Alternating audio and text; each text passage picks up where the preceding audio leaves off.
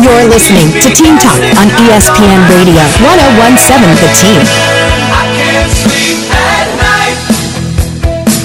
I keep on dreaming you're gone. Sam Hauser, Scott Galletti, ESPN Radio 1017 The Team. Appreciate you hanging out with us here as always. So it is just about that time for the divisional round of the NFL playoffs starting Saturday afternoon. You got 2 games Saturday, 2 games on Sunday.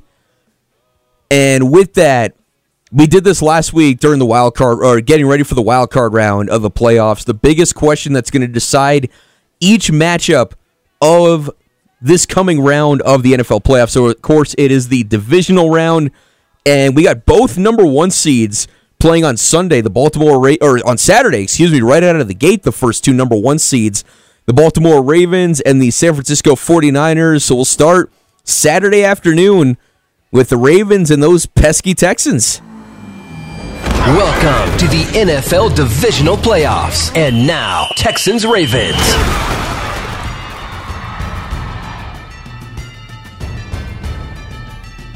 I don't know what to do with the Texans at this point. I mean, I was firmly in that camp of the ones that thought that they should have, that they were underdogs for a reason, and that Cleveland was going to go in there and keep this train on rolling. But if anything, Houston didn't even just win that game. They won that game handily. And so what's interesting now about this one... That was like a first-round college playoff game. It really was. Where you got the number 1 against the 12 seed, and it was just a blowout. I was shocked, because that's actually the game at the same time of the Lobo game that I started watching simultaneously, and I couldn't believe it. Speaking of which, the New Year's Six Bowls did not do any favors for those like me in the camp of it's good that we're expanding the college football playoff either, but that's another conversation for another time. What's so interesting about this one is I don't think it's going to be a factor. It shouldn't be necessarily, but the way that we talk, we spend all this time talking about the Cowboys' lack of playoff success. Lamar Jackson has the same record in the playoffs as Mike McCarthy with the Cowboys. Yeah. He's 1-3. Yeah, he does. He's 1-3, and he's lost a game already once in his career as a number 1 seed. So, I mean, you're going into this game on Saturday where every ounce in existence of the pressure in this game is solely on not even just the Ravens' shoulders, it's on Lamar Jackson's shoulders. He's been a different quarterback in the playoffs as well versus the regular season in the same way that we talk about Dak and the Cowboys and everything else. So is the pressure of the lack of playoff success to this point with his second MVP on the way, is it going to be too much for Lamar Jackson? Because that is the only thing that is going to get in Baltimore's way. And that's not me talking down the Texans. That's just when they're playing their game, how much better Baltimore is than every team in the AFC, and maybe the entire NFL.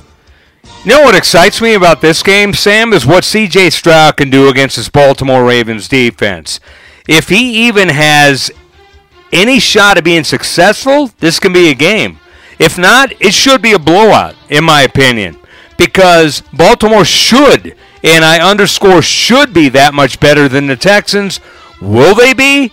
That's a big question. I still have these memories. It's burned into my head forever of the primetime game in December when the Jaguars played the Ravens, and there's a play where Lamar Jackson's doing his Lamar Jackson scramble around, you can't touch me on Michael Vick and Madden thing, and he somehow gets a pass off and throws, it was either a long pass just short of the goal line, or it might have even been a touchdown to Isaiah Likely, and the Jaguars defensive lineman is sitting on his butt, and he's looking at Lamar Jackson like, did you really just do that? You jerk. And so, I mean, this Texans team is built, it's not built on defense, but DeMeco Ryans is a defensive guy, and he's getting the best out of that Texans defense, but they have not seen that Lamar Jackson. This is all about whether or not the pressure of the playoffs is going to be too much for Lamar Jackson. If it's not, then it's hard to imagine Houston having much of a chance. Packers 49ers. I struggle with this one simply for the reason I've loved watching what San Francisco has done this year. They are steamrolling teams. They're still hurt. They still feel slighted at that NFC Championship game from last year where they didn't have Brock Purdy and they didn't feel like they got the fair shot of having a chance to go to the Super Bowl last year.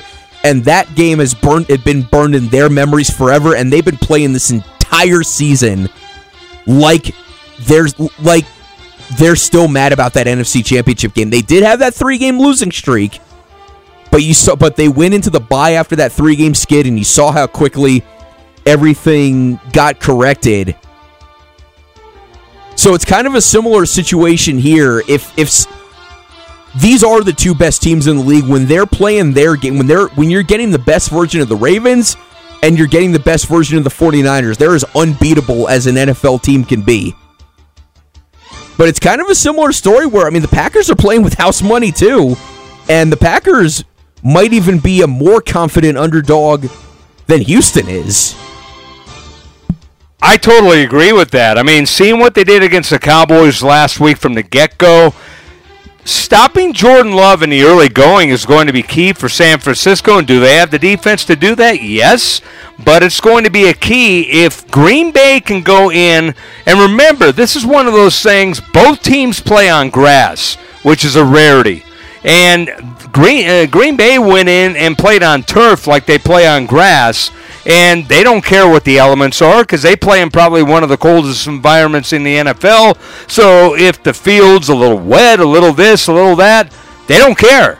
So if they go out and they can play their offense, that's a good thing. But then I also go back to early in the regular season, and yes, it was the regular season, when the Lions went into Green Bay and made Green Bay look like Green Bay made the Cowboys look last week. So you never know what you're going to get from week to week, but I think Green Bay going into San Francisco might be good timing for them. Whether certainly cold's not going to be a factor. There is rain in the forecast on Sunday. And that turf is known for being bad in poor weather conditions. Splish splash, Packers taking the bath. Look out for the coin toss. Sod coming up and everything else. The most important coin toss that you will see in an NFL game because, for good reason, Matt LaFleur is getting praised to no end for taking the ball first when the Packers won the coin toss against the Cowboys last week, and you can bet damn sure he's going to do the same thing again if they win the coin toss again in San Francisco. Yeah. No, absolutely. It's going to be a fun one. Of the two number one seeds, I still think, San Francisco is still on this path of just boat racing everybody and making them look like they don't belong in the same league. But of the two games involving the number one seeds, this one to me feels like the one that's going to be closer. All the respect in the world for what Houston has done this year. But we talk about it all the time on this show. There's a good time, there's an opportune time, and there's an inopportune time to be playing teams. And the Packers showed that they were able to carry over what they did in the regular season and carry that over into the playoffs last week, not taking anything away from them whatsoever. Some of that was just because the game was over before it even kicked off. Dallas's heads just weren't right, and they had lost that game before they even got to work that day. But you still got to pound a team into oblivion the way that Green Bay did. And even knowing what San Francisco can do with McCaffrey and Ayuk and Debo and Green Bay, and good luck to everybody's defense that's going to see this one. It's so weird. It's so weird from Green Bay's standpoint, because when they started to get on this hot streak in the back half of the regular season, starting with that Thanksgiving win against the Lions, their defense was really the catalyst in all of this. And then they get towards the last couple games of the regular season, and Jordan Love is lighting the world on fire, and the defense takes a big step back. Then the defense looked like their old selves again against Dallas. It just depends on which version of that Green Bay defense shows up. So I guess if we're talking about the biggest question in this game, that's where I'm going to put it, Scott. is which version of Green Bay's defense do we get? Because if we get the one that was in Jared Goff's face the entire day and forcing fumbles, and the one that made the Cowboys offense look like, I mean, the amount of work the Cowboys had to do to throw a pass all the way across the field to get 1 yard to convert a third down, that defense has a chance to make this interesting.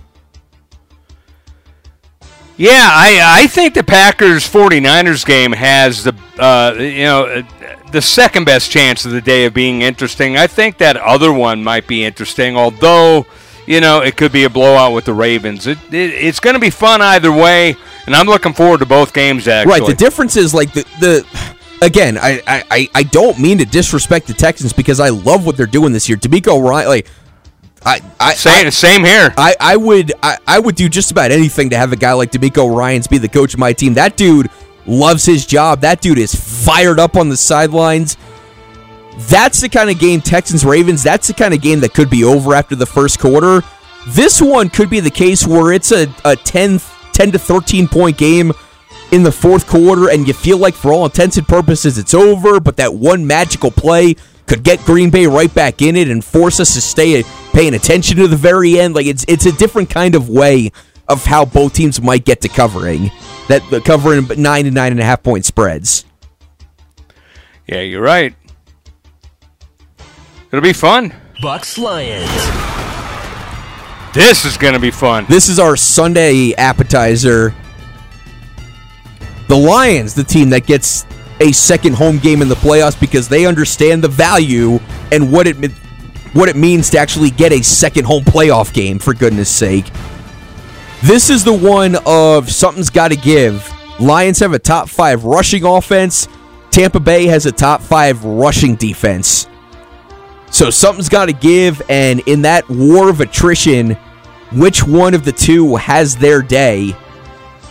About the only way Tampa has a shot to stay in this game is if that run defense can do anything to slow down David Montgomery and Jahmyr Gibbs. Now, even when that does happen, Jared Goff has been as good as a quarterback can be at still being able to execute and move an offense down the field if it's not the best day for your running backs, because he still has Amon-Ra St. Brown and Sam Laporta and all these guys to throw the ball to.